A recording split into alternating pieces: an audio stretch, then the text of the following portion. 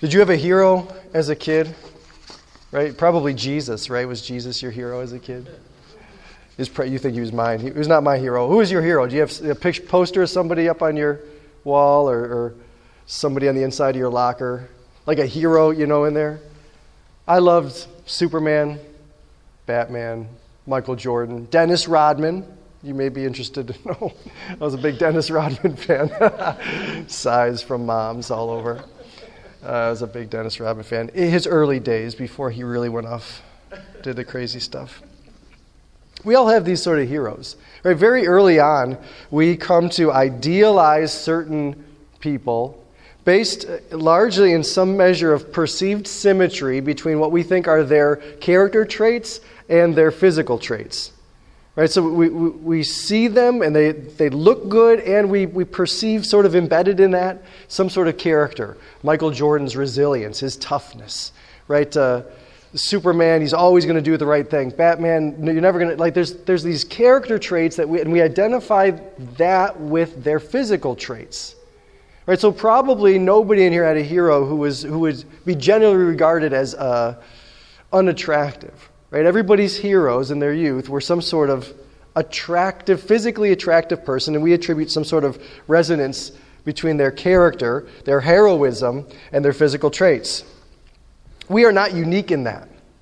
Right? So ever since Genesis chapter 3, since Adam's failure in Genesis 3, and then God's promise in Genesis 3:15 that the offspring of the woman would come and crush the serpent and bring us back into this fellowship with God. Ever since that moment, God's people have been looking forward to God's promised hero. That guy was going to be their hero. Right? So little boys and girls, when they went out to play, they didn't play cowboys and Indians or cops and robbers, they played Messiah and Goyim, right? They played the Messiah and the Gentiles. He was their hero, the Messiah. He was going to be the king who was going to rule all kings. He was going to vindicate Israel's faith, right? This silly little nation with their belief in the one true God and not this cornucopia of gods and cornucopia of spiritual ways. They believed in the one thing. That's so ridiculous. Well, he's going to come and he's going to vindicate that. He's going to vindicate their faith. He's going to bring salvation through his people to the world. He's going to restore all things. The Genesis 1 and 2 experience brought back to life through the work of God's Messiah, and he is going to be glorious. Right? I mean, everybody's, they didn't have iconography, pictures, cameras, right? But everybody's got this imagination of what he's going to be like. And everybody would imagine what God's hero is going to be like. And they would sort of fill in the blanks with other heroes of God's people, right? Like we knew he was going to be tall, like King Saul, the first king of Israel. Head and shoulders above everybody. He was going to be handsome and brave like King David. He was going to be wise and rich like King Solomon. Right? We put together this sort of package of what God's salvation was going to be like. When he had to fight battles, he was going to be strong in battle. When he had to step back and lead, he was going to be a good leader. And he was going to be easy on the eyes to help, right? We like what we like. We like a certain physical form. We like a certain symmetry, a certain beauty. We want a certain charisma in our heroes, right? A certain vibrance. Like when they come into a room, everybody knows. You just felt his presence, right? We have these ideas of what this great hero should be like, based largely on sort of how we felt our heroes were as kids. Surely God's great salvation is going to come through a Savior who would be more glorious than any hero the world had ever seen. That stands to follow, right? That is a logical supposition. The greatest salvation, the greatest hero there ever was, would be glorious. Here in Isaiah, look just with me at Isaiah 52, verse 7. Kind of approaching Isaiah 53. How beautiful upon the mountains are the feet of him who brings good news. He's got beautiful feet, for crying out loud. Right? How beautiful are his feet. He publishes peace. He brings good news of happiness. He brings salvation. He says to Zion, your God reigns. Right? Come on, people. Everybody's cheering. The crowd's clapping and shouting and throwing stuff. The voice of your watchmen, they lift up their voice together. They sing for joy, for eye to eye they see. Boy, when you see him, you're just going to sing for joy. Break forth together into singing, you waste places of Jerusalem, for the Lord has comforted his people. He's redeemed Jerusalem. The Lord has bared his holy arm before the eyes of all the nations, and all the ends of the earth shall see the salvation of our God. I'm so excited right now. I can't wait to see what our Savior is going to be like. He's going to be glorious.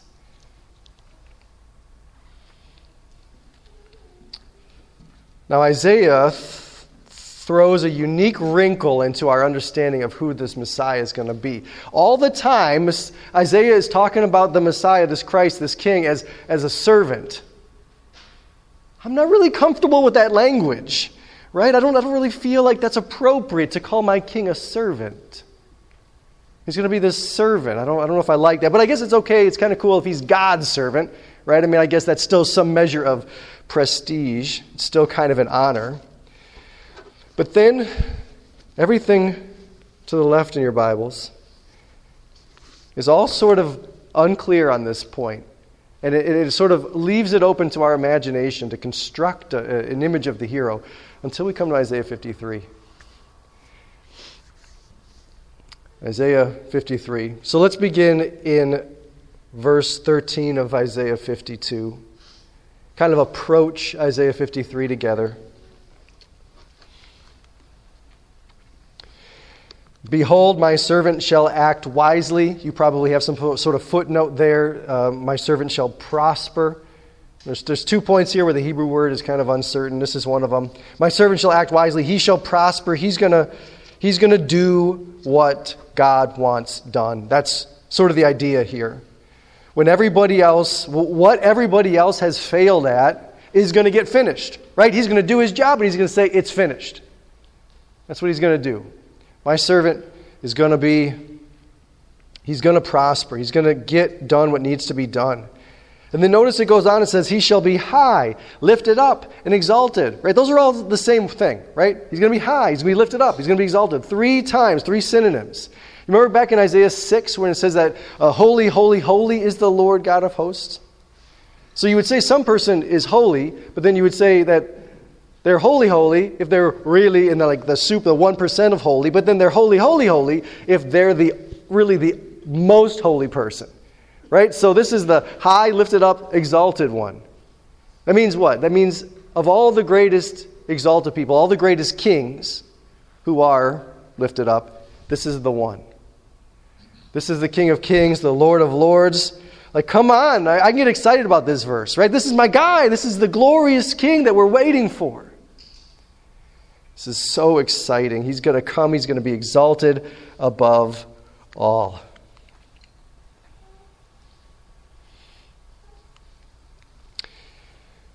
When I was in high school, we took a field trip.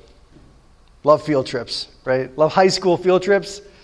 Like the learning to screw around ratio is like off the charts, inverted from like elementary school. You know, elementary school, you're like, yeah. And high school, you're just the whole time. So we're going to this field trip. And of course, our class is in a bus. We've been together for, a decade. So we know each other well. We're having a great time. This is before phones. So we were actually talking and interacting and stuff. We're wrestling. We're trying to get the ladies' attention, and we're cracking wise, and we're having a good time. And then we get to the Holocaust Museum. And, right? What was our response? We step in, we're greeted by a guide. I think their parents were Holocaust. They were in the Holocaust. There's a picture in the display of their parents, and they're showing us, and we're just like, that's this moment now. Look at verse 14. My high, lifted up, and exalted servant. Verse 14. As many were astonished at you. Why were they astonished? Because he's so great? No. His appearance was so marred beyond human semblance, and his form beyond that of the children of mankind. Wait, what? What? God's great salvation, his great saving servant, our hero, is going to be shocking because of how astonishing his sufferings are going to be? That he's going to be grotesquely disfigured because of the violence he's going to suffer? No. This must be inverted. He's going to grotesquely disfigure because of the violence he inflicts. Am I right? Come on.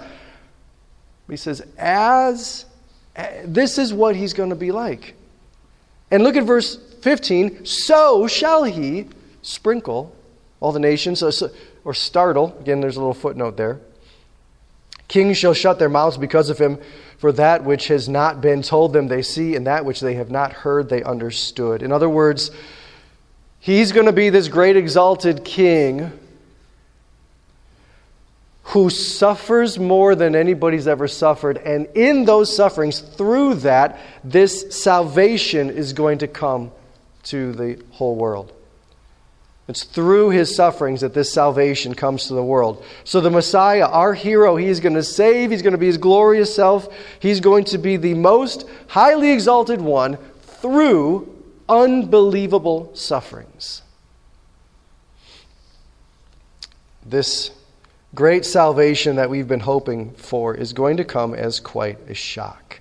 In fact, it's unbelievable. Chapter 53, verse 1. Who has believed? Who has believed what he's heard from us?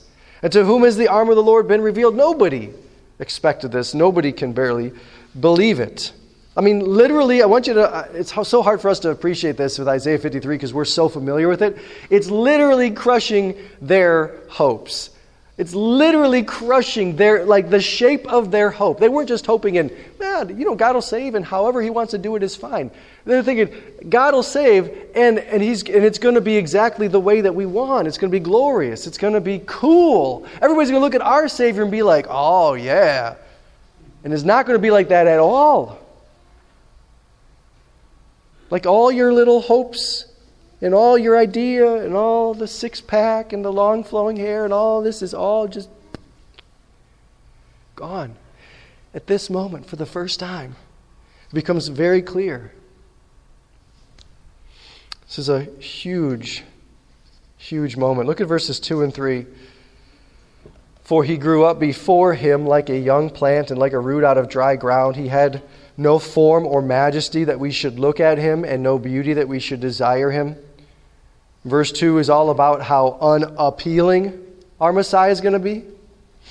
Verse 3, he was despised and rejected by men, a man of sorrows and acquainted with grief, and is one from whom men hid their faces. He was despised. Twice it says he's despised. Not my Jesus.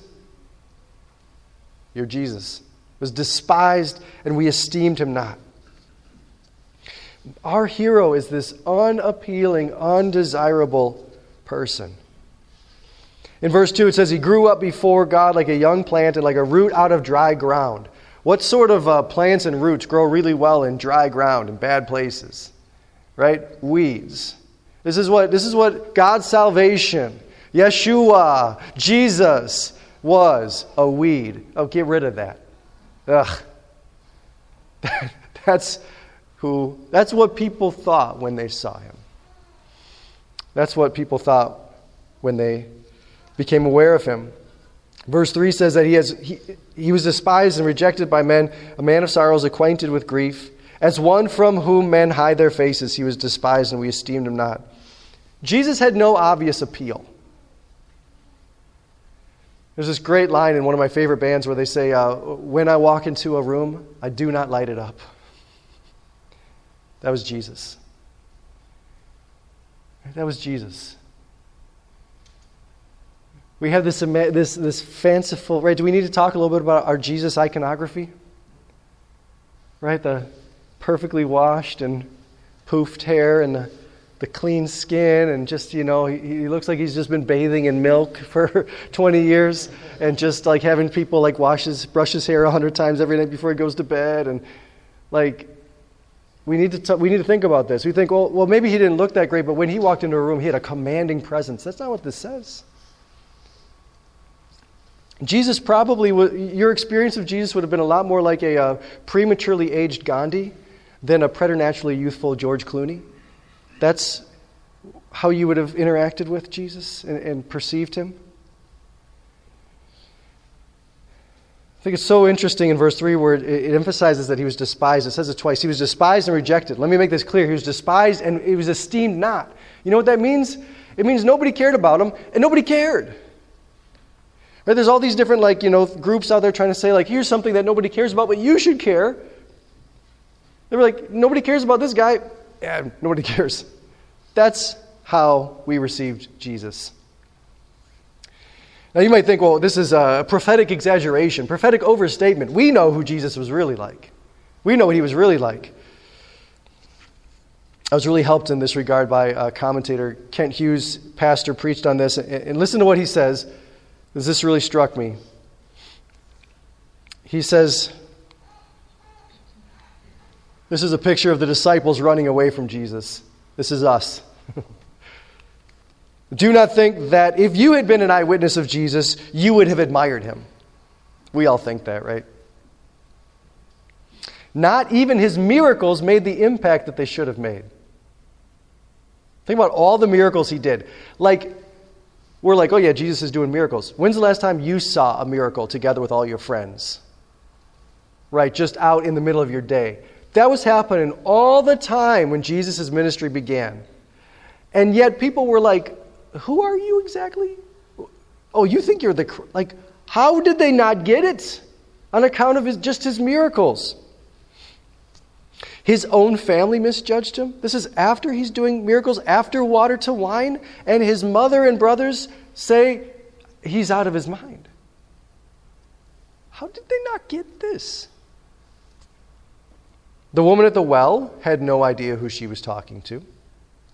John the Baptist, do you remember when he's in prison? He sent some of his disciples to check in with Jesus and said, are you the one that we're waiting for, or are we looking for somebody else? John the Baptist.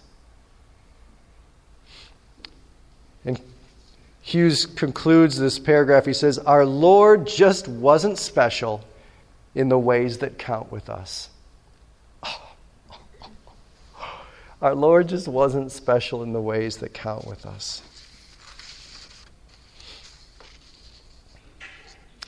Isaiah 53 gives us this greater understanding of who our Savior is going to be. You can see in verse 53, in 52:13, he's called my servant. In chapter 53, verse 1, he's called the arm of the Lord. These are sort of titles describing who this person is. My servant, the arm of the Lord. And then, verse 3, a man of sorrows. My servant, the arm of the Lord, will be a man of sorrows. God's salvation is going to come as quite a shock. Do you remember this story midway through the Gospel of Mark, where Jesus, he's with all his guys, and he says, now, who do people say that I am? And they give some different opinions about what's been floating around in the crowds. He says, who do you say that I am? And Peter says, what? You're the Christ. You're the Christ. You're my hero. Even though nobody else can tell, even nobody else can see it, because he didn't look like the hero, you're my hero.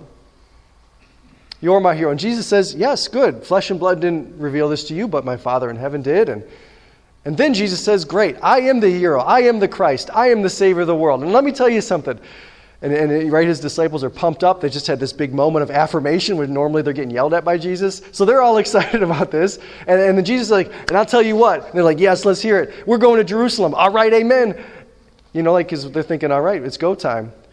We're going to Jerusalem. All right, and the Son of Man is going to be rejected by the chief priests, the scribes, and the Pharisees. Hang on, what? And he's going to be beaten. He's going to be flogged. He's going to be tortured. He's going to be murdered on a Roman cross. And Peter interrupts him now, right? He says, oh, Jesus, you're in the wrong headspace for this, buddy. Maybe I stuttered, Jesus. You're the Christ. My hero, this is not going to happen. Peter rebukes him. It was such a shock. These guys had lived with Jesus, seen his stuff, heard his teaching. And when he describes Isaiah 53 as applied to himself, the servant of the Lord, the arm of the Lord, they said, baloney, knock it off.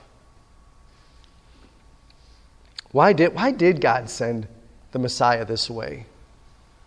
Why did he do this? Well, that's what Isaiah 53 is going to tell us more about. All we know at this point is that this is necessary, that this suffering, shocking, sorrowful thing that happened to the Savior, brings our salvation.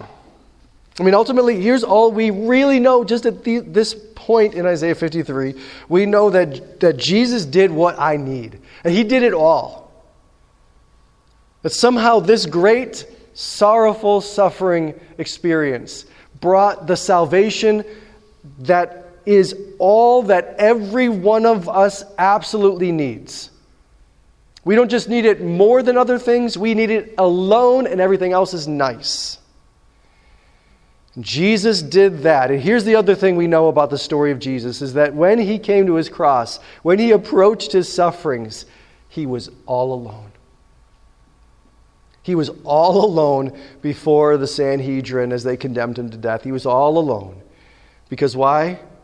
Because nobody else understood. And everybody else discovered themselves to be in a story that was just too shocking for what they were expecting. So what should we do with this now? What should we do with this message today, this great revealing, which for us, for many of us, is sort of old hat? What should we do with it? I think there's two things that are mentioned in this text that give us an example for how to respond. Look at chapter 52, verse 15, the last verse in 52. It says, "So shall he sprinkle many nations, and kings shall shut their mouths because of him." I think the first thing we should do is shut our mouths. And the second thing we should do is in verse 2 of 53. When it says midway through the verse that he had no form or majesty that we should look at him. Look at him. In verse 3 it says that he was as one from whom men hide their faces. Don't hide your face. Look at him. Shut your mouth and look at him.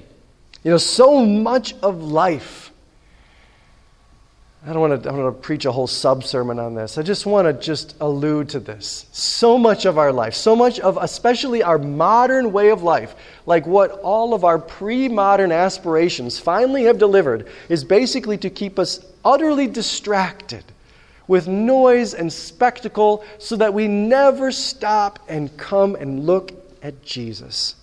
And this is also a problem in the church. So much of our talk, so much of what we do is dancing around this truth or trying to dance away from it. And I think we do this because if we accept that his glory and our salvation came through this extraordinary experience of suffering and sorrow, this breaks all of our illusions. If this glory and salvation came through this extraordinary pain and sorrows, it shatters our illusions about how we think the world works. That the way to glory and the way to comfort and the way to security is through some sort of upward mobility. That this is what we are like, that we just need to improve a little bit. We just need God to give us a little help and then we can be actualized. That this is actually the way God is. That he just wants us to contribute a little something to him and he's going to lead us to glory. It shatters our illusions of this. I mean, what can we say? If this is the way God works, if this is the way glory works, if this is the way salvation is. Look at again in verse 15 of 52 when it says, who shuts their mouth? What does it say?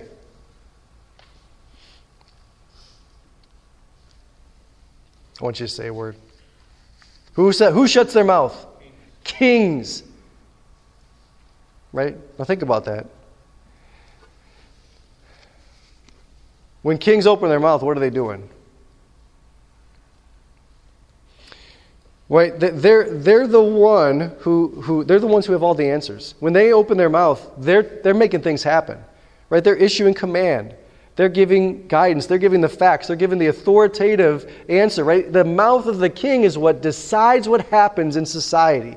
And what he's saying here is that those people see Jesus and they shut their mouth. They got no more commands, no more perspective to share, no more facts to bring to the table. This is the end of all that was in terms of our sense of the way the world works, how it should work, what we should do next.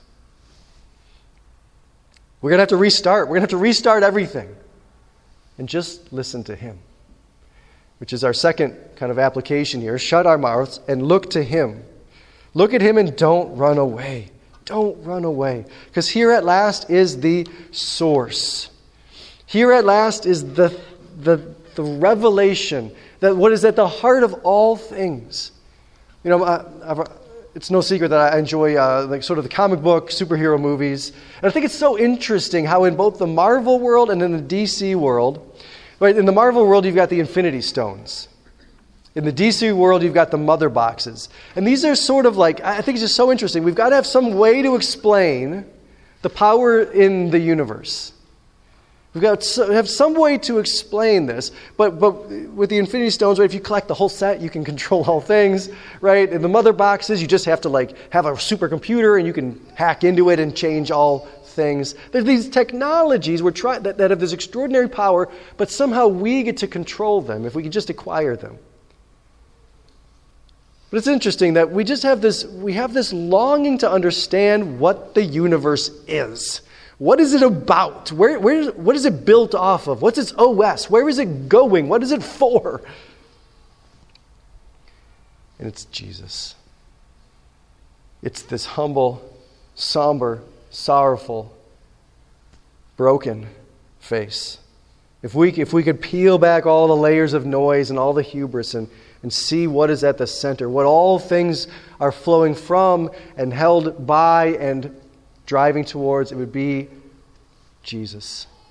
And this Jesus, this upside down Savior. God's great salvation, your salvation and mine, came to us through His servant Jesus, and Jesus is quite a shock. He didn't come with all the glory and honor that we had expected Him to come with. Right? He wasn't born in the palace. He didn't get archery lessons and lacrosse lessons, and right? He wasn't tutored by Aristotle and Plato and all the greats.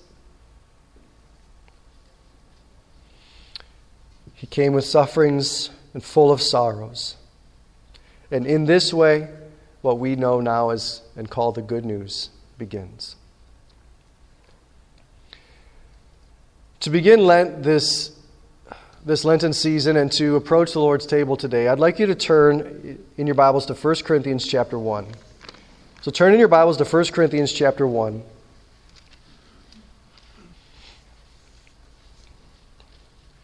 I'm going to read a handful of verses here that bring this message of Isaiah 53 into our sense of identity and our sense of calling as well. So I want to read this, and then we will sing and then come back together for the Lord's table. So 1 Corinthians chapter 1, verse 21 is where we will begin. For since in the wisdom of God, the world did not know God through wisdom, it pleased God through the folly of what we preach to save those who believe. For Jews demand signs and Greeks seek wisdom, but we preach Christ crucified, a stumbling block to Jews and folly to Gentiles. But to those who are called, both Jews and Greeks, Christ the power of God and the wisdom of God. For the foolishness of God is wiser than men, and the weakness of God is stronger than men. For consider your calling, brothers. Not many of you were wise according to worldly standards. Not many were powerful, not many were of noble birth. But God chose what is foolish in the world to shame the wise.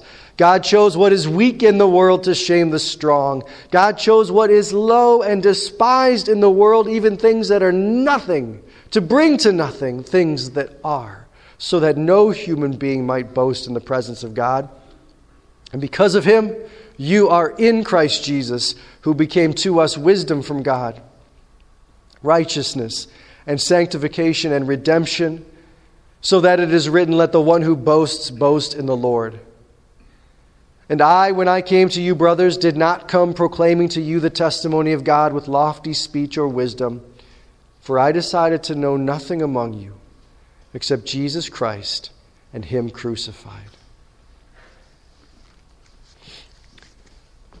The season of Lent in the calendar of the church is the celebration of the unbelievable ways of God, the undesirable ways of God. We're approaching the table, the Lord's Supper together, where we remember what? That what happened to the body of our Savior, but that it was broken. And the blood of our Savior, our hero, was shed blood. We don't always care for the ways of God and His saving ways. We don't always care for them, but we need them. We need them because there is no other way. And truly, for those who know Him, there's nothing more beautiful either. Let's pray. We'll sing together and come back then to the table. Heavenly Father, we praise You and thank You for being the God who saves. And Lord, even though sometimes as we think about the mystery of the way in which our salvation came, the mystery of the sufferings of our Savior, the sorrows of the Messiah, sometimes there's in us a kind of reluctance, a hesitance, a frustration. And yet truly, what kind of salvation could we have hoped for from someone like You, so holy, so wise, so powerful? And Your glory and the glory of our Lord is revealed in the ways that You flip over, turn over, transform our expectations. And just as You did that then in Jesus, so You want to do that today in us as well. And so, Lord, we turn over these moments to You, to Your Spirit, to work through the Word, to work through the songs, to work through these prayers, and to work through the elements of communion that we are going to celebrate together. We pray, Father, that You would work. We trust that You are working in these humble moments for Your glory and for our good. In Jesus' name, amen.